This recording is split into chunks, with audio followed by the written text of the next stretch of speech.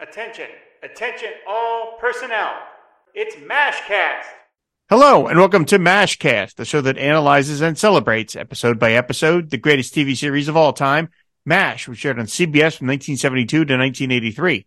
Proud member of the Fire and Water Podcast Network. I'm your host, General Robert Iron Guts Kelly, and joining us this week in the VIP tent is Lieutenant Corey Musa. Hi, Corey. Hi, Rob. I'm so happy to be a lieutenant. This is amazing. I should really give you a captain's rank because while this is your first episode of MASHcast proper, you were on our live table read episode when we did the table read for the 50th anniversary of MASH. And so this is actually really your second appearance on the show. So I probably should have started with captain, but the problem is I run out of ranks to give everybody as we go through the seasons. So we're starting you with lieutenant, but in my mind, you like kind of an honorary captain. You know what? I love being a lieutenant, and I'm happy to stay at the bottom for a while because I like the challenge of working my way up. All right. Fair enough. We're here to talk about the season 6 episode, The Smell of Music. It is the 15th episode from the season. It originally aired on January 3rd, 1978, first show of the new year. Now, before we get to the plot synopsis, Corey, from what I understand, you're coming to MASH fandom kind of currently with this podcast, right? Because you didn't watch the show as a kid. It was off the air before you were really around. So you're getting to it just now, right? I mean, for the most part, yeah, that's like, I've been a fan of this show, and I've actually enjoyed watching the show, the TV show, along with listening to the podcast. And it's like, I remember the theme song as a child more than anything else. And Sure. I remember my parents watching the show, or my mom watching the show. And it was, how the laugh track wasn't there in the operating scenes, like that made it all very scary to me. And I just didn't want to watch it. So I never watched MASH with my family or anything. I just knew it existed. And I knew that it was supposed to be some amazing, great show that had this amazing series finale. And then when you started originally doing the show and the theme song would start playing, which it used to play on your podcast, at the beginning, it just was very nostalgic. And I was like, I want to watch MASH.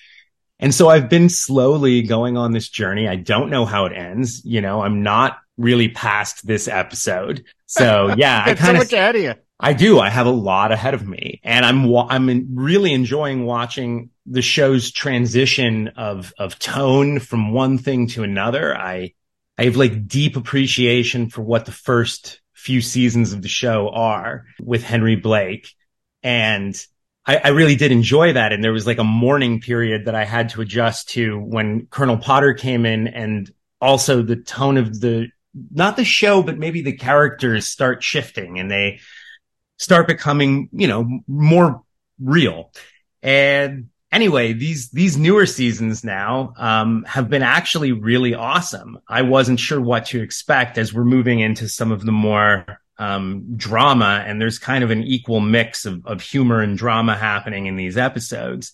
Yeah, I'm kind of digging where we are right now. I really like the addition of Charles, surprisingly, to the cast. I thought I was really, really going to miss Frank, and I don't even notice him gone.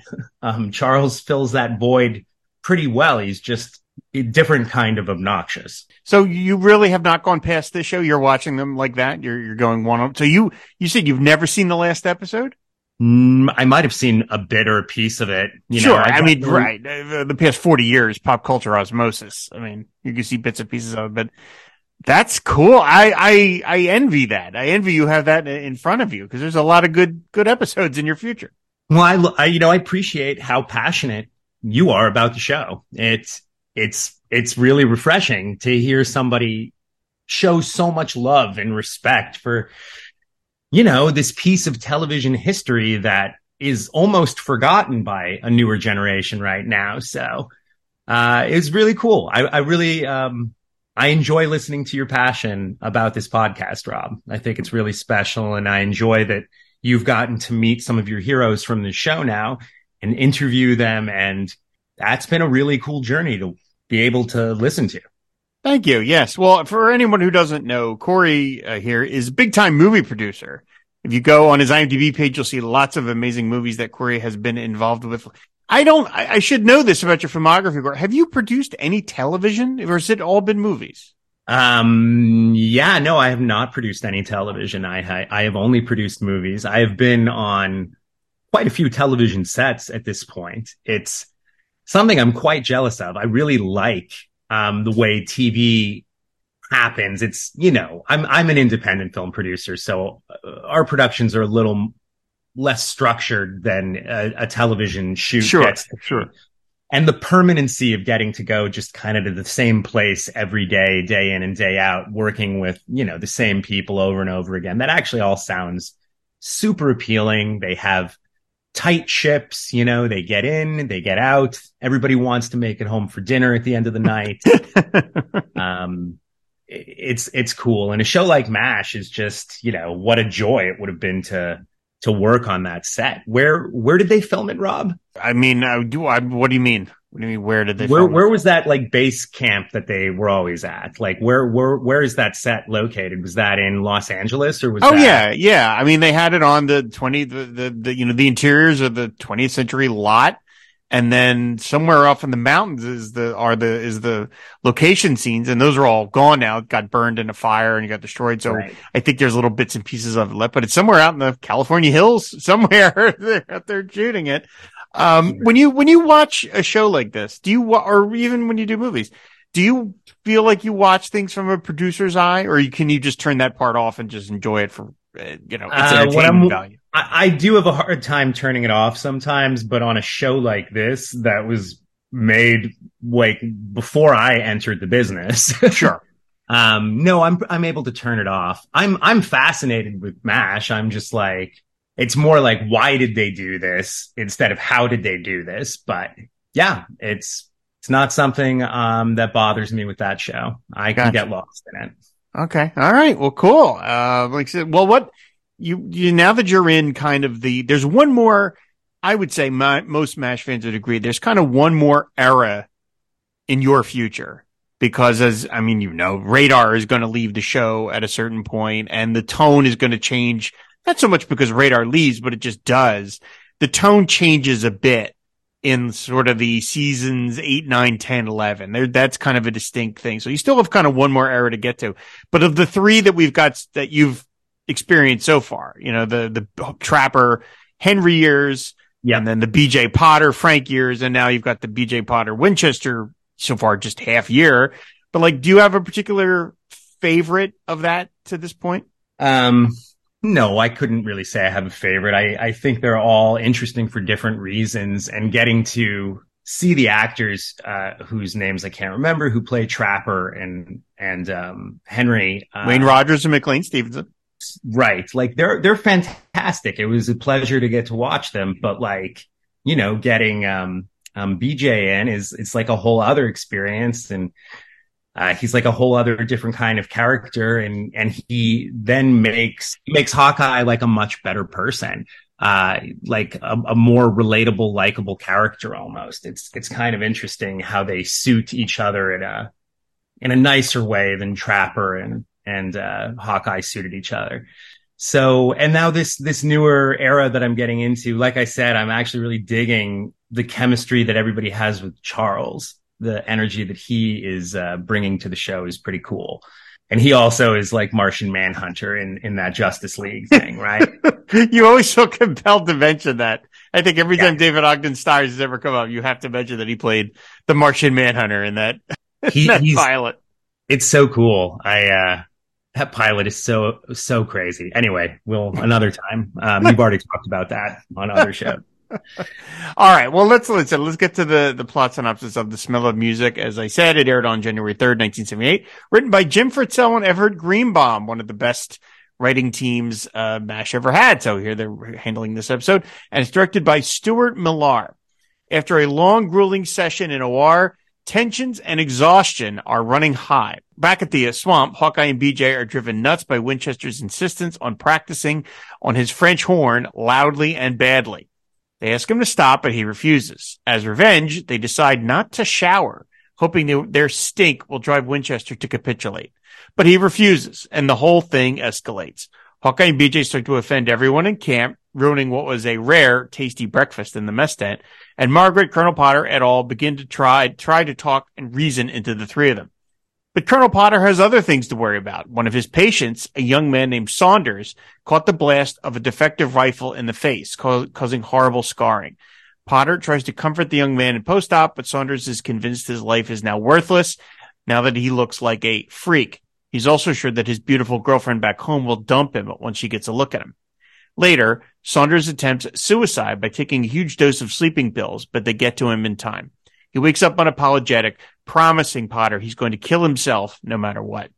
The battle between the three doctors goes overboard, leading to Hawkeye and BJ playing a bunch of handcrafted instruments in an attempt to drown out Winchester's horn playing. While the post-op staff is distracted by the commotion outside, Saunders takes that moment to sneak off. Potter finds him trying to overdose on ether. Potter has had enough and tries a bit of reverse psychology. Instead of stopping him, he grabs the ether mask, turns the tank up to full blast, and shoves it onto Saunders' face.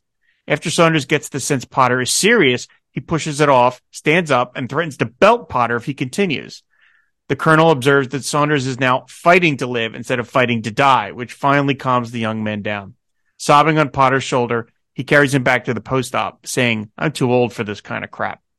Margaret and the rest of the camp, having had enough of the loud and smelly war, take it upon themselves to end it. They drown Hawkeye and BJ in soap and water, and then grab Winchester's horn and flatten it under a jeep.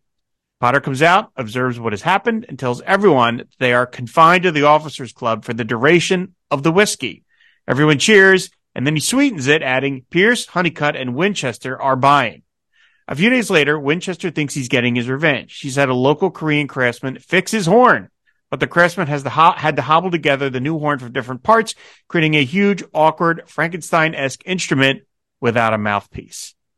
All right, Corey, that was The Smell of Music. Now, you specifically asked for this episode. So why was that? Why did you want to go with this one? This episode is the episode where I just felt a shift in tone in such a dramatic way that I wanted to talk about it. And it's really the scene between Potter and Saunders towards the end, and the ether mask. And I was just like caught off guard by that. I really was. I was like, this is Colonel Potter. I hadn't seen him go that dark yet. I don't think I've seen him go that dark. And that was dark. And I don't know. I just was kind of shocked. And so I wanted to talk about it. Fair enough. I mean, yes, we'll get to that specific scene, but the Potter B plot, I mean, I guess you could argue the one with Winchester and the Hawkeye and BJ is the A plot because the episode is named after it. But this Potter B plot is one of the best storylines they ever did, I think. And that moment, again, we'll get to it, I think is one of Colonel Potter's finest moments, and in turn, one of the show's best moments. So, it opens up. The episode opens with, like I said, it's post a long session in surgery, and Hawkeye and BJ are exhausted. BJ, they talk about how much all they're going to do is sleep. BJ seems to do something counterintuitive and starts doing pull-ups. And Hawkeye's like, "What are you doing?" And BJ says, "Oh, you know, it's if you go to sleep tired, you wake up tired. This gives you energy." I don't know is that a thing? I've never heard never heard of that. I mean, I don't know. You're asking the wrong guy. We'll let's call up Joe Manganiello. Yeah, find out the truth. But then done a lot of pull-ups. In that opening scene, it moves over to Charles playing the trombone. What is the instrument he's playing? It's a French horn. And it is actually a striking image. And if you, as an independent filmmaker, if you took the sound out, and there's these dark colors that MASH has these tones that are these brown and green darker tones, and it's all very like bland and pale looking. And then you have this sad man in scrubs with blood on his scrubs. And he's sitting there by himself playing the French horn. And you know, if it wasn't MASH and you were looking at it through a different lens, there's something to really empathize with this person here and what they're doing. And The reality is all three of them in this scene have blood all over them. And I always just think it's fascinating that they don't even bother to take it off and change. They're just there in it. And anyway, that scene just of seeing Charles playing the French horn bloodied up, I'm telling you, like, switch that music with like, take the sound off, put in some like sad, artsy sounding music, add some voiceover, and you could like recut this episode into this really sad art house tale. One of the things about MASH being so visually drab, everything is green or, brownish, kind of grayish, there's really very, very few cheery colors, that anytime they introduced any visual element that broke that, it really stands out. Anytime they had, like, you go into Margaret's tent and she has some kind of nice red, or Klinger's outfits. But you've got the horn and it just pops on the screen because it's this nice gold color there. And it's not something we typically see on MASH. And so immediately the battle lines are drawn in that opening scene because Winchester has to, he wants to practice. And of course, apparently in real life, David Ogden Stiers actually played the French horn quite well. So this is kind of a goof that he is playing it badly, and it's just womp, womp, making these kind of really discordant sounds. And you can understand why Hawkeye and BJ are annoyed. It's like, do we need to hear this? But then, of course, they take all the wrong, or in their perspective, right, attack on this, where they talk about, let's go get let's hit the showers. And Winchester's, unfortunately for him, says, about time. And of course, that is the, now we know. Yeah. Yep. And it's just, I like this episode. I think it's funny and I love the B plot, but I do find this whole notion of them not bathing so disgusting that this episode does kind of turn me off a little bit, because just the idea of it is so foul. I totally agree. They're unlikable creatures in this episode. They're totally in the wrong. But they're being very inconsiderate to everybody. And it's just not nice. And especially to go into the operating room without having showered is just like they shouldn't actually be allowed to operate. Potter allows this thing. And I think it's a good, I've talked about other episodes where I'm not as big a fan of the ones where the A plot and the B plot are completely disconnected. I like it when they're either tangentially related or at least they dovetail at the end. And these are very separate because, of course, the A plot is so silly and the B plot is so serious. But they do kind of blend together in that Potter is busy with this important work that he's doing with this guy Saunders, which you could understand then he's not focusing on stepping in on this earlier than he should be. You know what I mean? Like, he let this go on way too long, as you're right. He would say to the two of them, I am ordering you, do this. That's the end of this discussion. But he lets it go on way longer than he should. Yeah, no, if you think about it, it's like the first time he becomes aware of the smell on them, he's going into the tent to get a drink from them. And so it's like, look, you're getting a drink from them. Don't tell them they smell. And then by the time he gets done sorting the whole thing with Saunders out, and he's basically ready to have a drink again, his staff has forced them into showering, which means he doesn't have to. And then he celebrates that by basically telling everybody they're going to go get a drink, which he desperately needs then at this moment. And he's, Hawkeye and BJ and Charles are going to pay. Right. Charles, though, I empathize with Charles a little bit here. I'm like, Charles, you should get to do whatever it is that you need to bring yourself some joy, but do it away from the camp for sure. But then they destroy his horn, and it's so he gets a much worse punishment. Well, I mean, we'll get to it, but I mean, he gets way worse a punishment than Hawkeye and BJ. Hawkeye and BJ get forced to bathe. All right, big deal. They're going to do it anyway. But Charles, presumably his family sent him that horn, and it's an expensive piece of equipment. They sent it all the way to Korea from Massachusetts, and now it's crushed. He really kind of gets a little screwed a little more than the other guys do. All for him to find a little bit of joy. He needs relaxation too, sure. Yeah, he needs time to chill out, and that's his way of doing it. And it's kind of not fair that he loses his French horn over it, the thing that he was using to bring him peace of mind. So, I mean, he could go like to the supply tent and do this, or like, you know what I mean? Like, it's a big camp. You know, they talk about, why don't you go down into the like the hill and practice there? And he's like, the enemy would shoot at me. I'm like, well, you don't have to leave camp. Like, the camp's a big place. There's got to be some place you can practice this that might be annoying, but not maybe right in the laps of your fellow tent mates, you know? But yeah, no, I mean, of course, it's also just like Charles is part of the madness at 4077. He has integrated now into this madness. It's having an effect on him. Yes, completely. And this is part of his reaction to it. And it's like Hawkeye and BJ are, you know, they're particularly cruel to him all the time. So he is clearly taking some satisfaction with annoying them. Absolutely. So Hawkeye and BJ go to the mess tent. There's a scene that was always cut in syndication that I never saw. And it's a brief moment where we just get this scene with Potter and Father Mulcahy and Margaret, where they talk about that the food is actually good. They say the pancakes are actually pretty good for once. And even Margaret says, even the coffee is good. And Potter says, I may go back for seconds. That little bit was always snipped in syndication.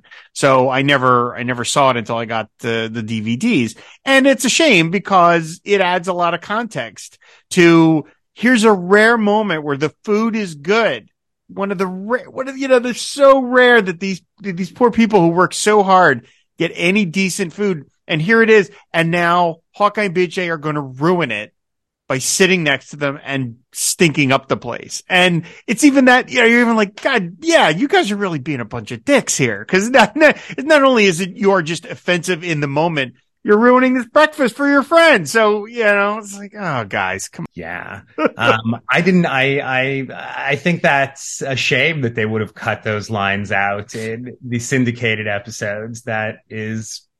That's part of the shape of that scene for sure. Always got to cut something. Always got to cut something. Yeah. Gotta do what you gotta do. Yep. So, and I love there's even Mulcahy says, it seems to be coming from the stables. And Potter's like, it's not my horse. What are you talking about? And then they hear, you know, they're arguing with Hawkeye and BJ, Potter is, and then they go ahead, you know, you guys, come on, guys. And then you hear the horn. And they're like, see, this is what we have to deal with. And that's coming from the balcony. Well, imagine what it's like in the front row. So then Wounded arrive and everybody suits up. And there is a scene with Hawkeye and a nurse. She's not named throughout the episode. She's played by the actress Nancy Steen. She had a bunch of TV credits like Happy Days, Mork and Mindy, The Incredible Hulk. She actually had some producing credits as well. Seems like she's moved into producing after her acting career sort of stopped. But this scene I really want to mention, right?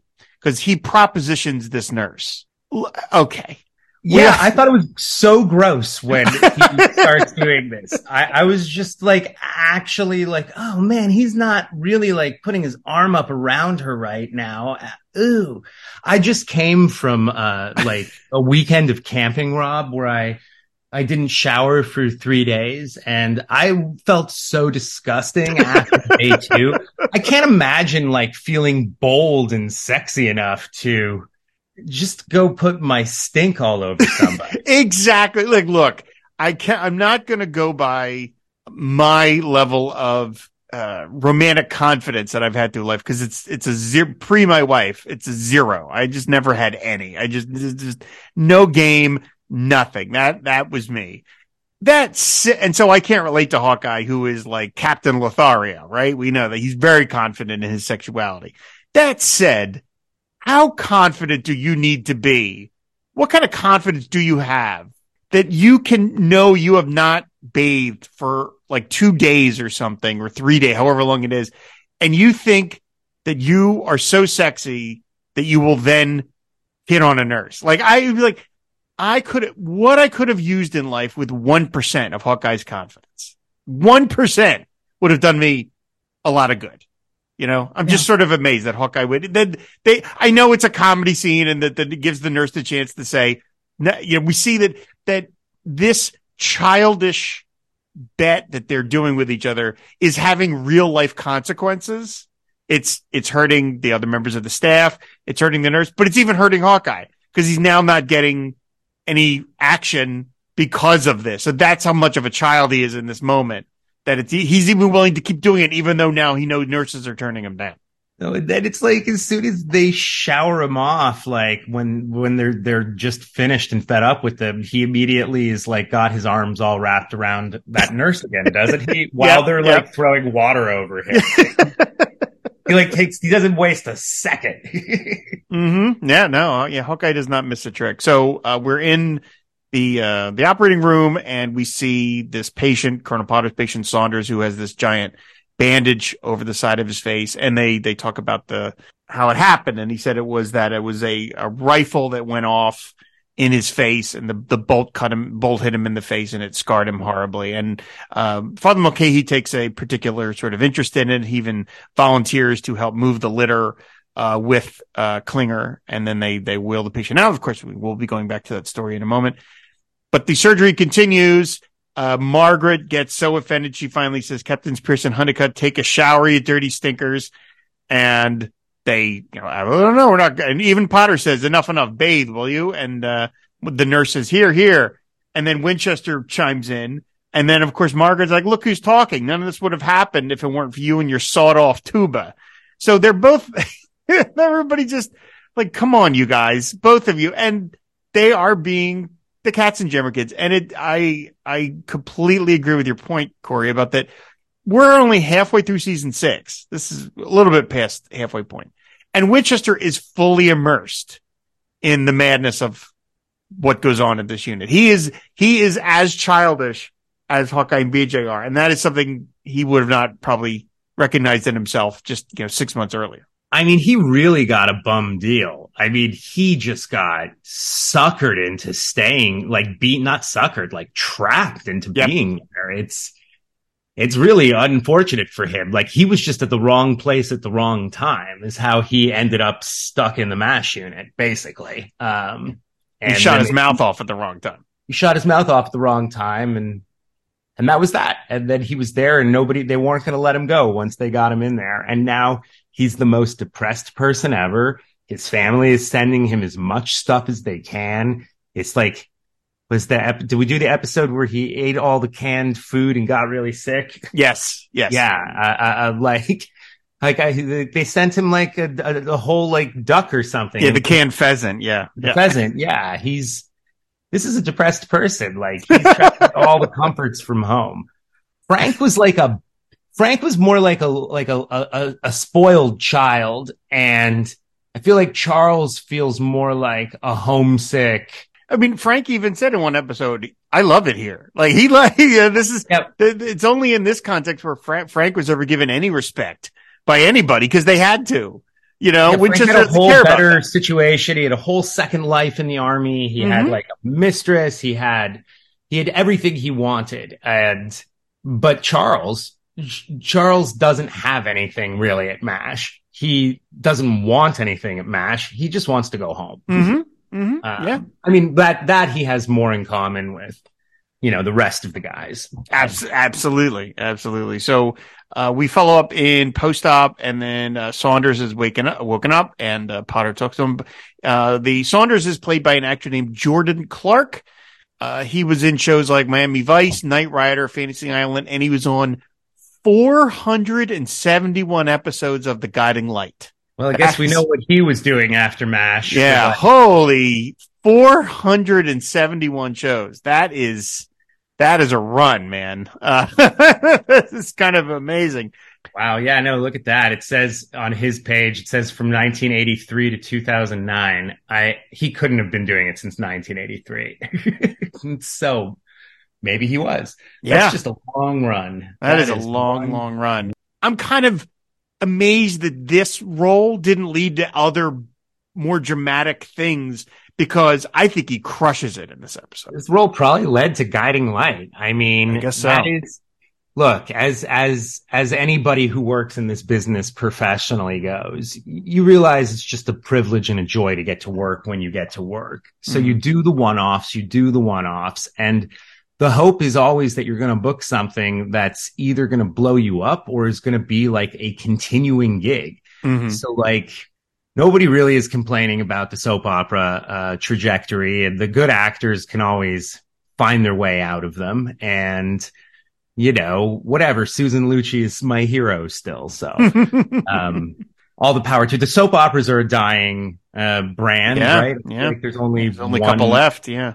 Left. But I would kind of say that for the past decade, the CW has been the equivalent of those soap operas. I can see that. Sure. Yeah. Superpower stuff in it. Right. But Right. Riverdale, things like that. Yeah, absolutely. But it is like soapy. Everything else is very much like what those soap operas were. That's true. Yeah. A lot of filler, a lot of like arguing. So that's true.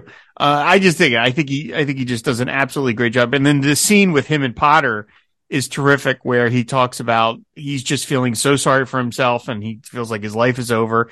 He shows a picture of his girlfriend Linda to Potter, and he's like, what's she going to do when she sees me? And Potter has to kind of gently say, I think your Linda has more to her than that she's just she's not so shallow that she's going to dump you just because you have a disfigured face, and Potter gently tries to suggest that, and he's not hearing it. And he even says her looks are very important to her, and I would understand that. And it's like, his looks are important to him. He talks about it. He is a vain person. So he's not hearing anything at this point. He is in his mind. His life is over to him at this point, and he is processing the fact that he hasn't even seen what he looks like under those bandages, I imagine. So right. Yeah. I mean, we never see it. So it could be like a Dr. Doom thing where he's got one tiny little, scar. He's imagining that he looks like Two-Face or something. We don't know. We don't even know what it is. I don't know. It could heal up. Potter even says to him, like, they're good plastic surgeons. Yeah. So yeah, no, he's very upset, that his girlfriend will not want him anymore, which it's also like, buddy, if she doesn't want you, like, let her walk. Right. Yeah, exactly. Like, does she really love you or what? So it's just, again, it's a terrific scene between the two of them. We rejoin, the Three Stooges in the swamp, and Winchester is once again practicing. And I noticed in the notes for the IMDb page, the tune that Winchester is playing is Suicide is Painless. I read that too. Like, how cool is that? I like that. That's a great little gag. I mean, you can barely tell because it's so bad. It's wah, wah, wah, wah, like that. But he is playing it. And, Hawkeye and BJ do their best to stop him, where they stand in front of a fan and literally like blow. Yeah, they're such jerks. Yeah. They blow their shirts, literally their stink, onto Winchester. Winchester, meets them. He lobbies back with putting on a surgical mask, and Potter comes in and says, look, the three of you wrap this up. And then Winchester says, fine, alternatives, put me in different quarters. And Potter says, well, there's a room with the enlisted men. And Winchester's like, enlisted men? No, and I make fun of MASH. I love it, but I make fun of it when it does stuff like this, where there's the VIP tent. I'm like, unless somebody's there, there's a big empty VIP tent. Just use that. Like, all this would be solved. But okay, the VIP tent is full when they need it to be full. So, okay, that's fine. Winchester storms off, and Potter wants to drown his sorrows with some booze. And there's a great bit where he's like, don't get too close. And BJ puts the martini glass on a tennis racket and serves it to him that way, literally with my serve. And he hands it on to him like that. So it's a good bit. As you do with Colonel Potter, got to treat him right. So Klinger shows up and says that they breaks it up and says, Saunders has tried committing suicide, and they go run out and they see that Hawkeye and BJ are there too, and they stitch him up. And Potter talks to the nurse, and she says, oh, I turned my back I left to go to the supply tent for a second. And he yells at her. He's like, damn it, Lieutenant, this man is not to be left alone. And another thing that I go through on all these episodes, when they have like a guest nurse, I'm always like, why do they do that when they have Nurse Kelly available all the time? Like we have our regular nurses. There's Bigelow or Kelly or whatever. And every time they give like a guest nurse a role, I'm always like, why did they screw over Nurse Kelly, who I love? But for this episode, they have to do that because this nurse kind of screws up a couple times. Yeah. And that's what drives the plot forward. You wouldn't have that for Nurse Kelly. She's on suicide watch and she walks away, Yeah. You don't want that on Nurse Kelly. Yeah, exactly. So it makes sense. They're like, okay, this is a nurse that, isn't long for the 477th, I would say. I imagine those nurse characters are all like flings that the producers were having at given times during the run of the show. Jeez, Corey. That's grim. It was the 70s, early 80s. Yeah, I think I'm just, Oh, God. We're going to move off that. So with the ad break, and we come back, Potter talks to Saunders again. He will not hear it. And he even refers to himself as a fool. And Potter has a great line where he says, a man isn't a fool just because he's the victim of an accident. But he is one if he lets it. Yeah, but he is one if he lets it ruin his whole life. And he's not hearing it. He's just not here. He says, save this Norman Vincent Peale speech. This guy is just, at least for now, unreachable. He's just completely unreachable. He doesn't want to hear anything about it. So then we go to the round on the compound. Where did they leave like the sleeping pills around for him to just grab and take? I know. Yeah, I know. They are a little careless here. So they were out on the compound. Hawkeye and BJ are getting ready to go eat.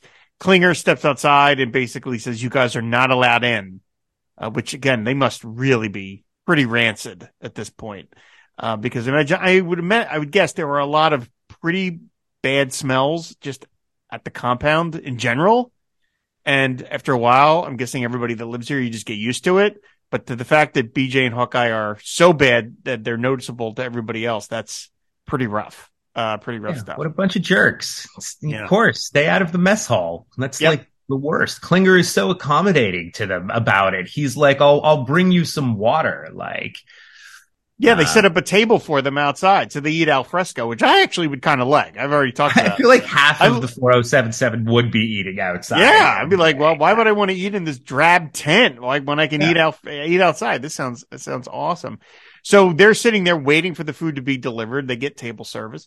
Mulcahy comes by and kind of talks to them a little, and they even say, pull up a crate. And he's like, basically like, I really don't want to spend any time with you guys. Now, one thing I noticed is the shots of, and I specifically wanted to mention this to you because again, you're a producer and this is the kind of thing that you have to deal with, is that, so the shots of Hawkeye and BJ on the compound with Mulcahy coming up to them, that's on location.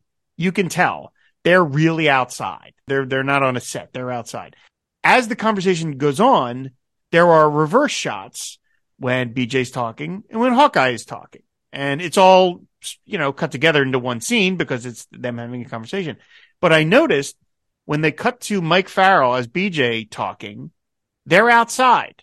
You can tell that's real sunlight hitting Mike Farrell. But when they cut to all the Hawkeye reaction shots, it's on the set. They are inside. They are on the 20th Century lot.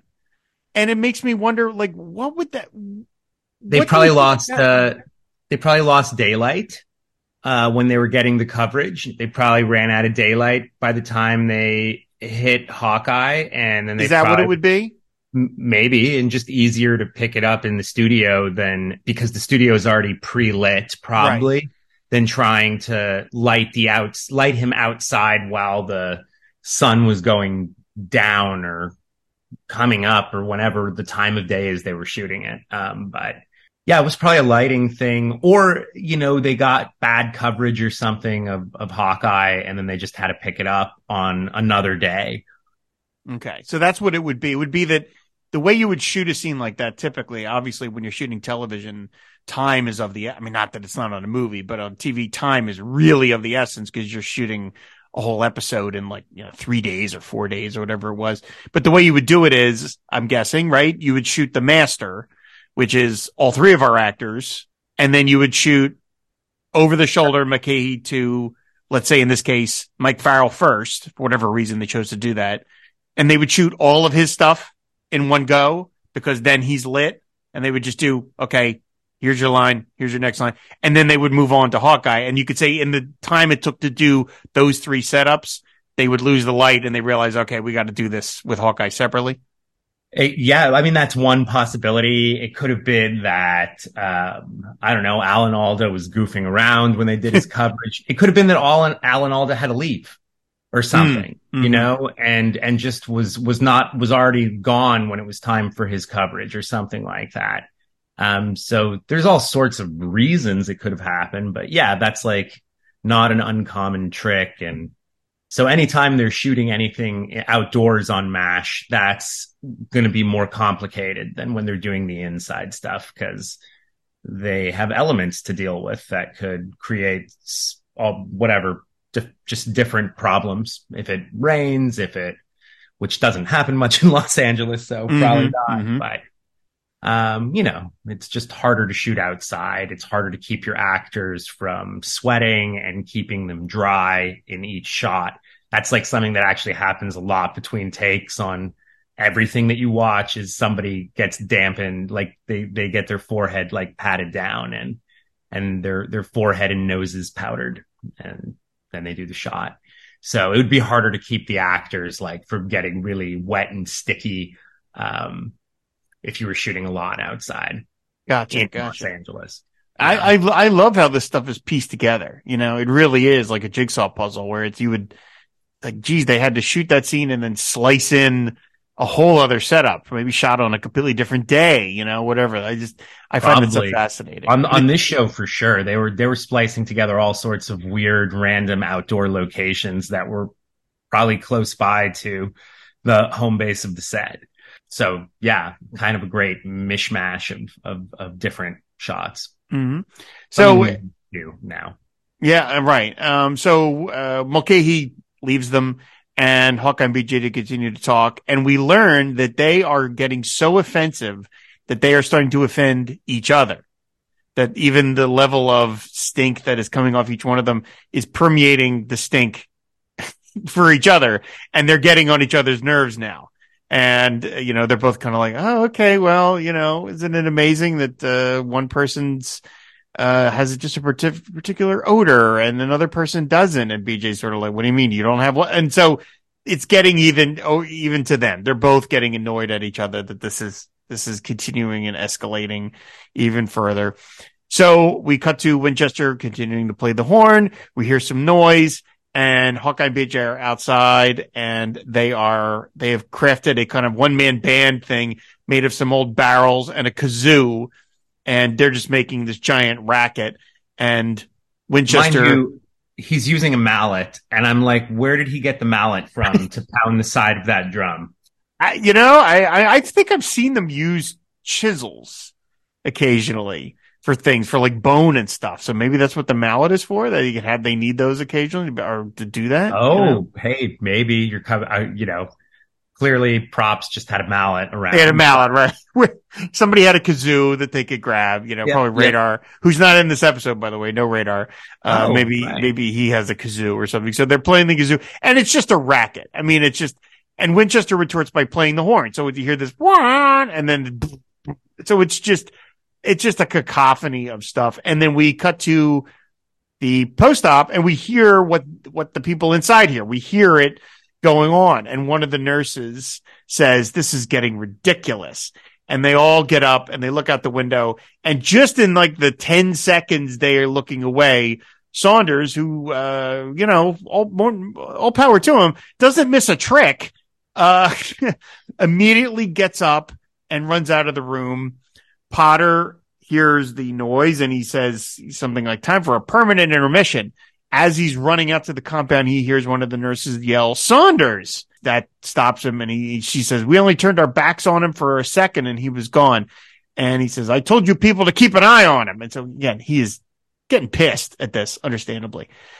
Then he finds Saunders in the OR. And this is the scene we were talking about at the top of the show, where Saunders is trying to kill himself with this ether mask. It's just this amazing imagery. And if I had seen this when I was a kid, it would have scared me. I wouldn't have understood what that ether mask was and, what its purpose was. It's just some striking imagery. You've got this soldier like behind this glass door who's locked himself into this room, but he's got this black gas mask on his face. And it's like such a dramatic way to take yourself out. And then Potter bursts in. And how does Potter get in? Does he just like bang down the door?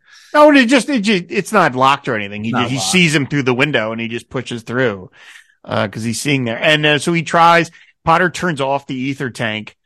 And so, you can hear like this, fade away to nothing. And then Saunders says, I want to end this. Don't you understand? Just leave me alone. And that's when Potter does the switch. And he says, I love it. He says, all right, you want to do it? Let's really do it. And he starts turning the nozzle back on. You'll need some help. You've screwed up everything else. You might as well get this right. Put the mask over your face. Go ahead. I won't stop you. Do it. And he says it again. Do it. Go on. Do it. And then he says, fine, here, let me help you. And he grabs Saunders by the back of the head and sticks the ether mask on. And he has one of the great, I think, Potter lines ever. You want death? We got plenty around here. This monologue that comes from Potter is great. It's why I wanted to talk about the episode. It comes like out of nowhere in this like goofy episode where the A plot and the B plot, as you were talking about, have just crossed paths, and it's not what you're expecting. Like that comedy happens in threes. He's tried to commit suicide twice. Like, what's this one going to be? And it's like, oh boy, it is a terrifying scene. And Potter has a brilliant little monologue, and he scares him. He scares this soldier into caring about his life. It's such like it's like beyond reverse psychology. He takes it further than that. He puts the mask on him. He makes him breathe it in. Harry Morgan just absolutely crushes this scene. It's one of the reasons I go on and on about why Colonel Potter is just such a masterful character, because he seems so warm and avuncular. And then when he sees this, he knows we know that he's not really going to do this. He knows this is reverse psychology on a razor's edge kind of thing. But he's betting that this guy really doesn't want to kill himself. He really doesn't. And so he's showing him like, well, look, you really want death? This is what death is like. But man, you want death? We got plenty around here. I mean, whoa, I mean, like Jiminy Christmas. And he's yelling at him and his face is red. And then we see that Saunders starts getting a couple of probably very uncomfortable big gulps of this ether. And we see the actor kind of go like, we see his cheeks suck in, and we realize that he actually is starting to get a lot of it. And he starts trying to pull his face. He tries to pull his face off of it, and Potter won't let him.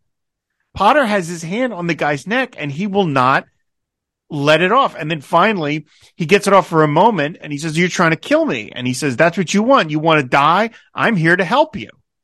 Now, season 6 generally in MASH has been on the lighter side, I would say. The MASH always was comedy drama, and as the show would go on, it would lean more into drama than comedy.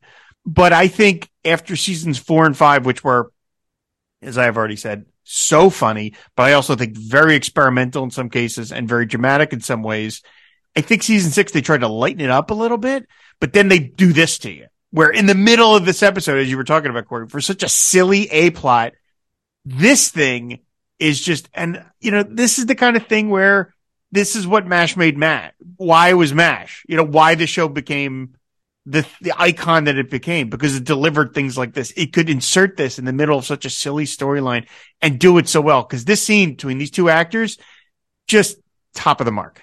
Yeah, so good. I mean, so good. That's why I'm like, this was probably what got him his 25-year gig on Guiding Light. So He's fantastic. just a great scene. It's a great piece of acting. Colonel Potter is the ultimate father, like doing what needs to be done. He doesn't waste a second when he realizes that the strategy, his current strategy is not going to work. And this guy is like, I'm going to kill myself one way or another. Like, why do you keep trying to stop me? He just immediately switches to the next tactic without wasting a second. It's like, that's a person who cares about his children, his men. Like he did what he had to do to give this person the help that they needed at that moment, right then and there. And he crosses the line when he does what he does. And if that happened today, he would get called out for it by whoever, it's too much. It's too much when he forces the mask on that person's face. But that is what Saunders needs in that moment. He needs to want to live. And Potter gives that to him in that crazy reverse psychology moment. So kudos, like what a great scene, what great performances, what great writing, and so in the middle of such a random episode. So and you can hear them playing the music outside during this whole scene. You can still hear like the silliness going on while this is happening. So I mean, these two plot lines are literally overlapping, and Saunders manages to get free, and he starts putting up his fists, and he says, leave me alone. If you come near me, so help you, I'll kill you. And then Potter says, now you're fighting to live instead of fighting to die. And the guy collapses on Potter's shoulder and starts to cry and takes him away. And he has this, they needed to lighten it a little bit. So we got Potter saying, I'm too old for this kind of crap, which is, this is great. And then he grabs the backs of his jacket and he says, I think I tore my shorts, which is, it was a great button way to kind of go out of the scene, like, okay, let's lighten it up a little bit here. Now we're back out on the compound and we see everyone has gathered and they're in kind of tarps. Klinger has a fireman's hat. I'd love to know where he got that. And they start spraying Hawkeye and BJ with water and they douse them to the point where they're just laying on the ground and they're covered in water. And then they grab two of the nurses with, buckets of soapy water. One of the nurses, in fact, the nurse that Hawkeye just propositioned, grabs a sponge and starts scrubbing at him and stuff like that. And did you say he starts hugging her almost immediately? Yeah. I was like, oh, look at all that dirty soapy water they're throwing on them. But you just actually brought something up that's actually kind of interesting. They hose them down first, right? Mm-hmm. At the beginning of that moment. And Klinger does have the fire hat on. They're probably using a fire truck, like that's out of the shot, but that's right. What the hose is connected to. I mean, how would 477 even have that kind of water pressure? Right. Where would that even come from? I never thought about that. But you're right. Yeah, they can't generate that anywhere. They have no ability. They're lucky they have any water pressure at all. I bet you they just had a fire truck that was like, you can use our fire truck for 5 minutes to shoot this and, hooked a hose up to a hydrant or something and let them go at it. I've never thought about that. Why else would he have the fire hat? 40 years I've been watching this episode. I've never thought, how did they get water pressure like that? But of course, there's no way they could. Yep. They can't have that. So they scrub Hawkeye and BJ down. Winchester's enjoying it. He's partying. He's like, yeah. And he's even like, at one point, he's even like pointing at little spots like, oh, you missed the spot. And of course, he's not realizing that, the joke's on him as well. Margaret shows up, grabs the horn, and she yells third wave. Loretta Swit manages to get that incredibly shrill voice she can get to when she does Margaret yelling third wave. It's kind of like a Miss Piggy sort of thing. Totally. The Jeep comes by and I love that Winchester just watches it happen. We hear him like, oh no. Like, if he jumped in front of the Jeep, they weren't going to run him over, but he just lets it happen. He does just let it happen, and I believe that the horn changes shapes in the shot. Like Yes. it's right. There was something weird with that. They must have had to do it twice, Probably. and they didn't have a second horn to match the French horn. So that's I felt really bad for Charles in this moment. I was just like, that's not cool. That's not fair. That's like not the same thing as those guys refusing to take a shower and like making them bathe. They were just being, anyway. Yeah. Poor guy. Winchester's a great speech calling them all Visigoths. And he says, you take the one piece of culture and you run it under your pagan wheels. And of course, that gets everyone to laugh and clap. Because of course it's kind of a little bit of a speech that he's in a very Winchester-y manner. Potter comes out, picks up the horn. Again, it's a great prop because it's the horn, but it's been completely flattened. Potter hands it back to him. He says, yours, I believe. And Potter initially kind of reviews everything and he says, all right, he was responsible for all this.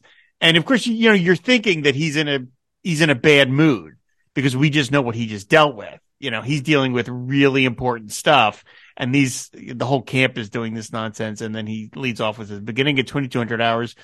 You're all hereby confined ... to the officers club for the duration of the whiskey. And everybody's like, yay. And then he goes even further. Pierce, Honeycutt, and Winchester are buying.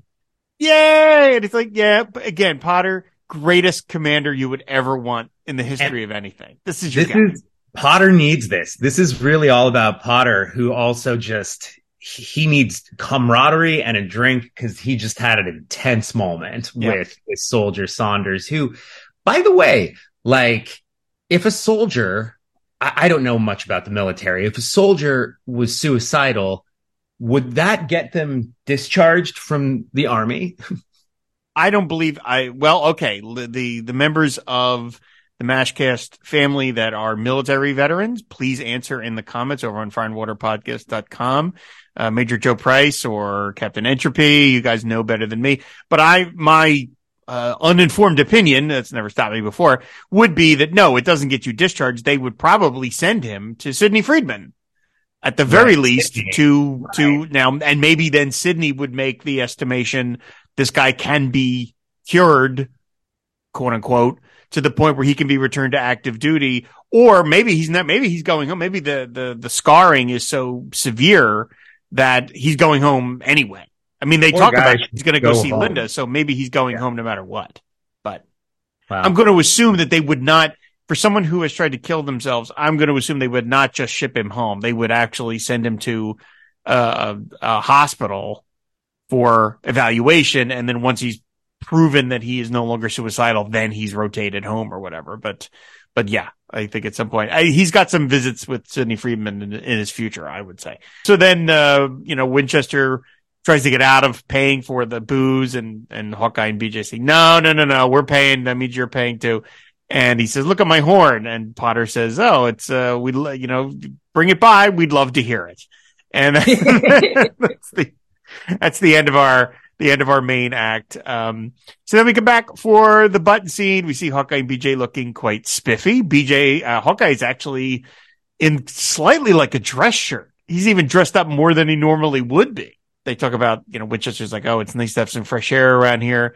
And then we get, the Korean merchant played by Richard Lee Sung, the great Richard Lee Sung, who did a bunch of MASH episodes, was never not funny in every single appearance he was ever given. The guy could just wring every laugh out of a line. He comes by and he brings Sang-moo as he's playing, and he's rebuilt the horn. And this is really one of the show's great props, this thing, because it is some sort of Terry Gilliam-esque combination. He says, I took out to get parts from several different horns, and we see that the thing has got more valves, got all sorts of stuff on it. But then Winchester points out there's no mouthpiece. And I love Richard Lee Sung Sang-moo. He goes, yeah. He's very proud of that. And Winchester goes, what do you mean, yeah? Which is such a great, Richard Lee Sung was so funny that he could make that one word be funny. Just the way, yeah, he's so very proud of it. Yeah. Kind of like when he made the wood bust for Colonel Potter, where he says, it doesn't look like Colonel Potter, it looks like you. And he says, yeah. And I give Does the he Colonel keep a little appearing kiss. on the show until the end of the show? Not to the very end, but he would continue to make appearances, I think, through season 10. So every time he was just a ringer. I mean, every time they needed someone, one of the, a South Korean to be funny, that's the guy they got. Cause he was it's so funny. He was so good in every single episode. And then the show ends with Winchester flipping the horn, seeing that there's absolutely no way to play this thing. And then he just kind of has a half smile, and that's the end of our episode. A wonderful episode. This is good stuff, people. Watch this one tonight. Absolutely. It is a terrific show. I mentioned at the top that it was directed by Stuart Millar. He passed away in 2006. This is his sole MASH credit. He only did one episode of the show, which is, I always find a little strange of why you always do one, but who knows? We went on to other things. He had mostly a TV directing career. He directed a couple of movies. He directed a Western called When the Legends Die, which he also produced. His really other notable feature film credit is Rooster Cogburn with John Wayne and Katharine Hepburn. So, I mean, that's a credit. He was also a producer, and as a producer, he actually had a much more successful run than he did as a director. He produced films like Little Big Man with Dustin Hoffman, The Birdman of Alcatraz with Burt Lancaster, and Paper Lion, which starred Alan Alda. And that was before Alan Alda ever did MASH, so these two knew each other at this point. But those are some massive credits, actually. So those are those are like Oscar nominated / Oscar winning movies. So yeah, that was good for you, Stuart Millar. But like I said, this is his sole episode of MASH. So yeah, I mean, I mentioned at the top, I find the whole stinky plot to just be purposely unpleasant. But it's still funny. There's a lot of great gags in it, and the Potter stuff is just top level MASH. So all in all, a really great episode. Woo! So Corey, do you have a favorite line or joke from? We went through a bunch of them and the detailing. Yeah, do you have a favorite joke or line from the show? Just listening to us go over them again, I do like that last line when he says, "Bring it back, I'd like to hear it. Bring it by, I'd like to hear it." We'd love to hear it. We'd love to hear it. Yeah, that's great. Like, that's great delivery. That's classic Potter. Like, that's great. Absolutely. He's so dry. We'd love to hear it. And he just walks out of the frame and leaving Winchester to stand there. My favorite actually is in the mess tent when Hawkeye and BJ tell Colonel Potter that they purposely haven't showered. And he just surmises why, like it's National Pig Week. Just a great, I love the National Pig Week. I just think that's a great turn of phrase. Again, this is a real Colonel Potter episode. Harry Morgan is really bringing it, in this show. So, well, Corey, you've done your first full regular MASHcast episode. I hope you enjoyed the process. I really did, and I hope I get to cover an episode again in maybe the next era of MASH and the most dramatic era of MASH. Is that what's coming up last? I would say so. Yes, I would say the show, the comedy drama balance starts tilting a little more 50-50 than it was before. Does the season finale go like full drama? The series finale, or is it lighthearted? No, I would argue it's not lighthearted. No, it's very funny. There's a lot of funny stuff in it, but it's a drama. I would argue that the finale is a drama. That'll be an exciting thing to watch. So you should get to that in another 4 or 5 years? Dear God. I don't want to even think about that, but I am looking forward to hearing what you think about the show as you're watching it. I mentioned this to Rick Heineken, who was on the show a couple episodes ago, who was also watching it as this podcast rolls on. He's watching it like that. And I'm so envious of someone who could watch MASH again for the first time. I don't have that experience. I've seen every episode so much. They're just like songs that I know. And while that's great, the thought of being able to be like, hey, watching something for the first time, that's so cool. So I envy you that experience, and I'm looking forward to having you back on and talk about other episodes just as you're getting to them and they're super fresh to you. awesome. I cannot wait to give you my solid opinions on all of these things. Me too. So I will mention everybody. We should be really impressed that Corey is still awake, because Corey has mentioned often that he puts on episodes from the network, the Fine Water Podcast Network, all the shows that we put out when he goes to sleep. And it's kind of like an ASMR sort of thing. And he was worried that he was going to fall asleep when talking to me, but he stayed awake through the whole thing. So well done, Corey. I had a spot of tea. I didn't put you to sleep. No, thank you, Rob. Your soothing voice, while it did relax me, I managed to stay awake.